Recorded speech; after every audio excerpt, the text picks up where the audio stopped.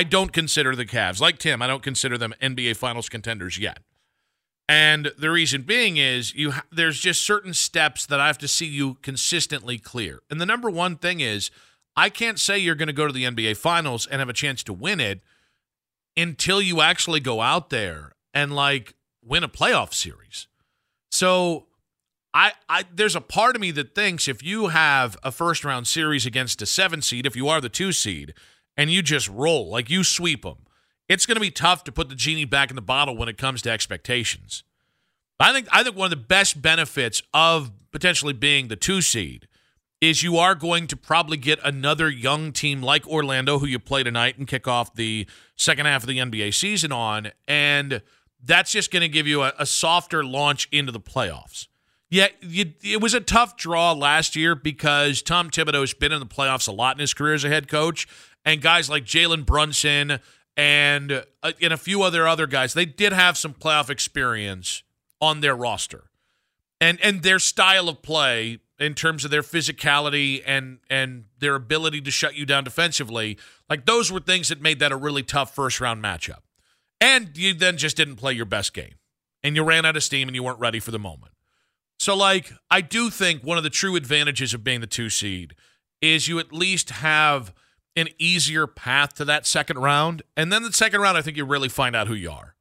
But I think, and I don't want to make it seem like I'm saying this about Tim's analysis, because I think I hear it in the NBA. The NBA is very much a superstar-driven league. The NBA is very much a wing-driven league.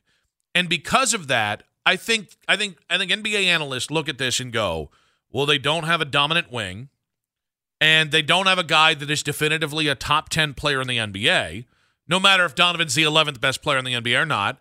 But Donovan does not get superstar love. He gets star love. He gets, oh, yeah, he's really good, but he doesn't get, like, when the kind of just the pass that Kevin Durant does. The Suns, the super team of the Suns has not been good. They have not lived up to expectations. But I saw today, I think it was Tim Legler, called them one of the 5 title contenders in the NBA. And it's like, what have you watched? Like, yeah, hypothetically, you get Kevin Durant in a 7-game series, you get Kevin Durant and Bradley Beal and all these, and Devin Booker. Yeah, hypothetically, but the problem is they haven't done diddly squad compared to what they could have done in the regular season. But Kevin Durant and Devin Booker and Bradley Beal, they've passed the test. It's more about Booker and Durant, by the way. But those guys, okay, well, they're wings and they're superstars. Okay. Yep, they're NBA title contenders. So I think the Cavs, optically, no one's going to say the Cavs are NBA title contenders until they force you to believe it. In a way, I actually compare them to the Golden State Warriors before the Golden State Warriors broke through in 2015. No one took the Warriors seriously. Yeah, oh, that's a great story. They won a bunch of regular season games because they play hard, but you can't shoot that kind of 3 ball. And in the postseason, the game changes too much in the postseason. Now, what ended up giving out is they were phenomenally defensively and lethal with the 3-point. And there was a run there where people forget Draymond shot about 35, 36% over 3 years that completely elevated what they were able to do. And then they had guys like Iguodala, and then they had guys, I mean, they just cycled in guys that just were kind of the perfect fit for what they did. But, like, nobody gave the Warriors a chance to win the NBA Finals probably until Kyrie Irving got hurt. And even then, that second year, like, they went out and won 73 games, and there were still murmurs, well, but if the Cavs were full strength. People forget, when the Cavs won, even though the Cavs came back from 3-1, well, see, this is what happens when you have a super team going up against a really nice team. Like, guys, there was doubt in the NBA cycle. No matter the fact that Steph was an MVP, no matter that Klay might be the most underrated second-best player on a championship team in NBA history, it is comical how people have forgotten how lethal Klay was and how important he was to unlocking the best in Steph Curry because of his length and defense. And, like, there were so many reasons why Golden State was valid, but they didn't fit the archetype. So everything they did, they had to earn and then some. And then they added Kevin Durant, and then they're the greatest team ever in NBA history. Well, but you won 73 games. Yeah, you lost the NBA Finals. You still have but now you got Kevin Durant. That's just how the NBA works. And I think the biggest thing working against the Cavs, and this is now turning into just a tangent, I don't think anyone's going to take the Cavs seriously post LeBron until they actually go out there and pull the sword from the stone. I think and this becomes the third part of this, which is there's no league that is hornier for big markets than the NBA. And it's the way it's been ever since. And it wasn't always this way, guys. My personal theory is it happened when the Lakers and the Celtics took over the NBA in the 1980s. And you've had guys like Bill Simmons screaming from the rooftops about how the NBA's better when the Celtics and Lakers are kings. And here's the thing. There's enough people that have bought into that. Never mind that the Chicago Bulls, who've had one legitimately amazing run in their entire run. The first 20 years before Michael Jordan, not a lot. Not great, Bob. It was Artemis Gilmore and the Bulls drug dealer. Those were the highlights of the first 20 years. Look at the post-Jordan years.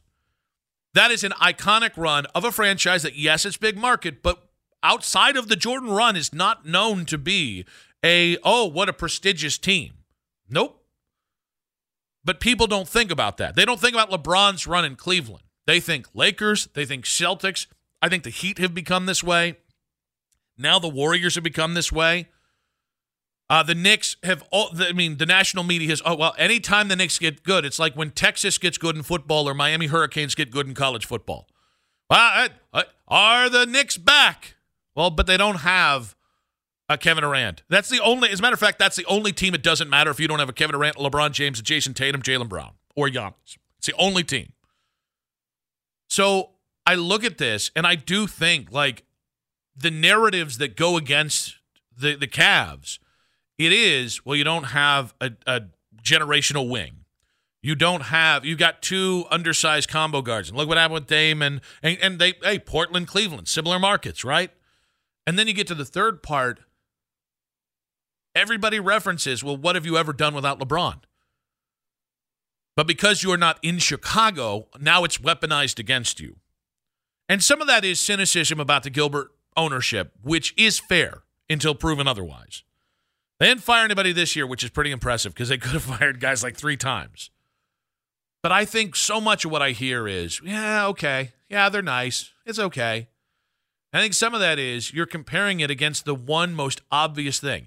In L.A., there are too many great runs. You got Shaq and Kobe. You got, you got Magic and Kareem, right? You've got Kareem when he was first there. You've got the Wilt Chamberlain run. You've got Jerry West. Like, you have so many runs with Kobe and Powell. You've got so many runs. Even LeBron and AD. That's just a bubble championship.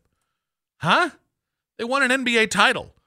What are you? But he's not a real Laker yet. What the hell are you talking about? So in LA, there are too many things to point to. There are too many shiny objects and trophies to point to go ahead and weaponize that against the organization. It's been proven they can win too many times. In Cleveland, it is, LeBron, what have you ever done? And so I think that does shade the perspective of, they're happy to be there. Yeah, they're the 2 seed, but they're not an NBA title contender. And the 1-for-1, and I understood what Tim was saying, but I do think people across the NBA, including Tim, have been too freaking hard on Evan Mobley. And I agree with the overarching sentiment, which is if they're ever going to win an NBA title in the next 5 years without LeBron James, and with this current cast, however it's going to look around Evan Mobley, it'll be because of Evan Mobley. This year, you want to make the NBA Finals, Evan Mobley taking over and in the NBA playoffs, that's a huge way to fast-track yourself to the NBA Finals. Doesn't guarantee you win in the Finals, but like that guy taking a gigantic step in a half season is huge for them contending. Whether it's 2 years from now, 3 years from now, this year, 5 years from now, it's on him. And when he's ready, and he might be young, guys, but I think that's my frustration. Like, Tim was comparing Evan Mobley to Scotty Barnes. I really like Scotty Barnes, a hell of a basketball player.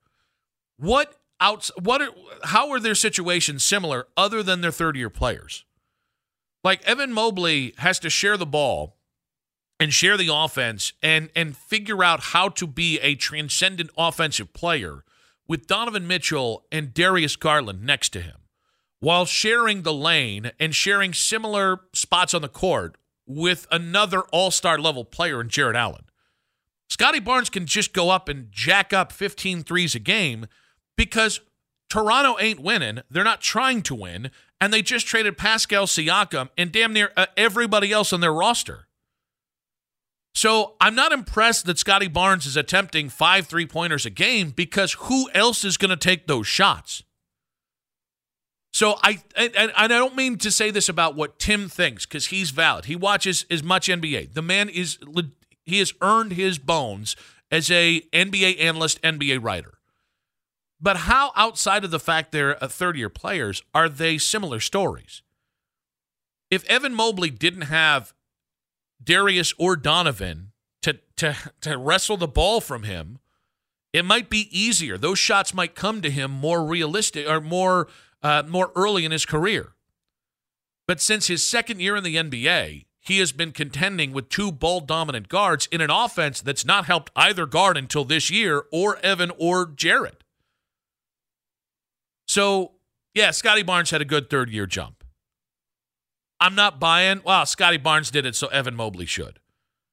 Contextually, Evan is in a tougher situation to make that jump, and it is on Evan. Inevitably, it is on Evan to unlock the best version of himself. But the idea that, wow, but look what Scotty Barnes did. Look at what player C did. Guys, it's not the same. Evan's trying to win. The Cavs are trying to win. And Evan's trying to take that big jump. It's a hell of a lot harder than I think, well, this guy in a non-winning situation, he did it, so why can't you? I think the answer is pretty damn obvious.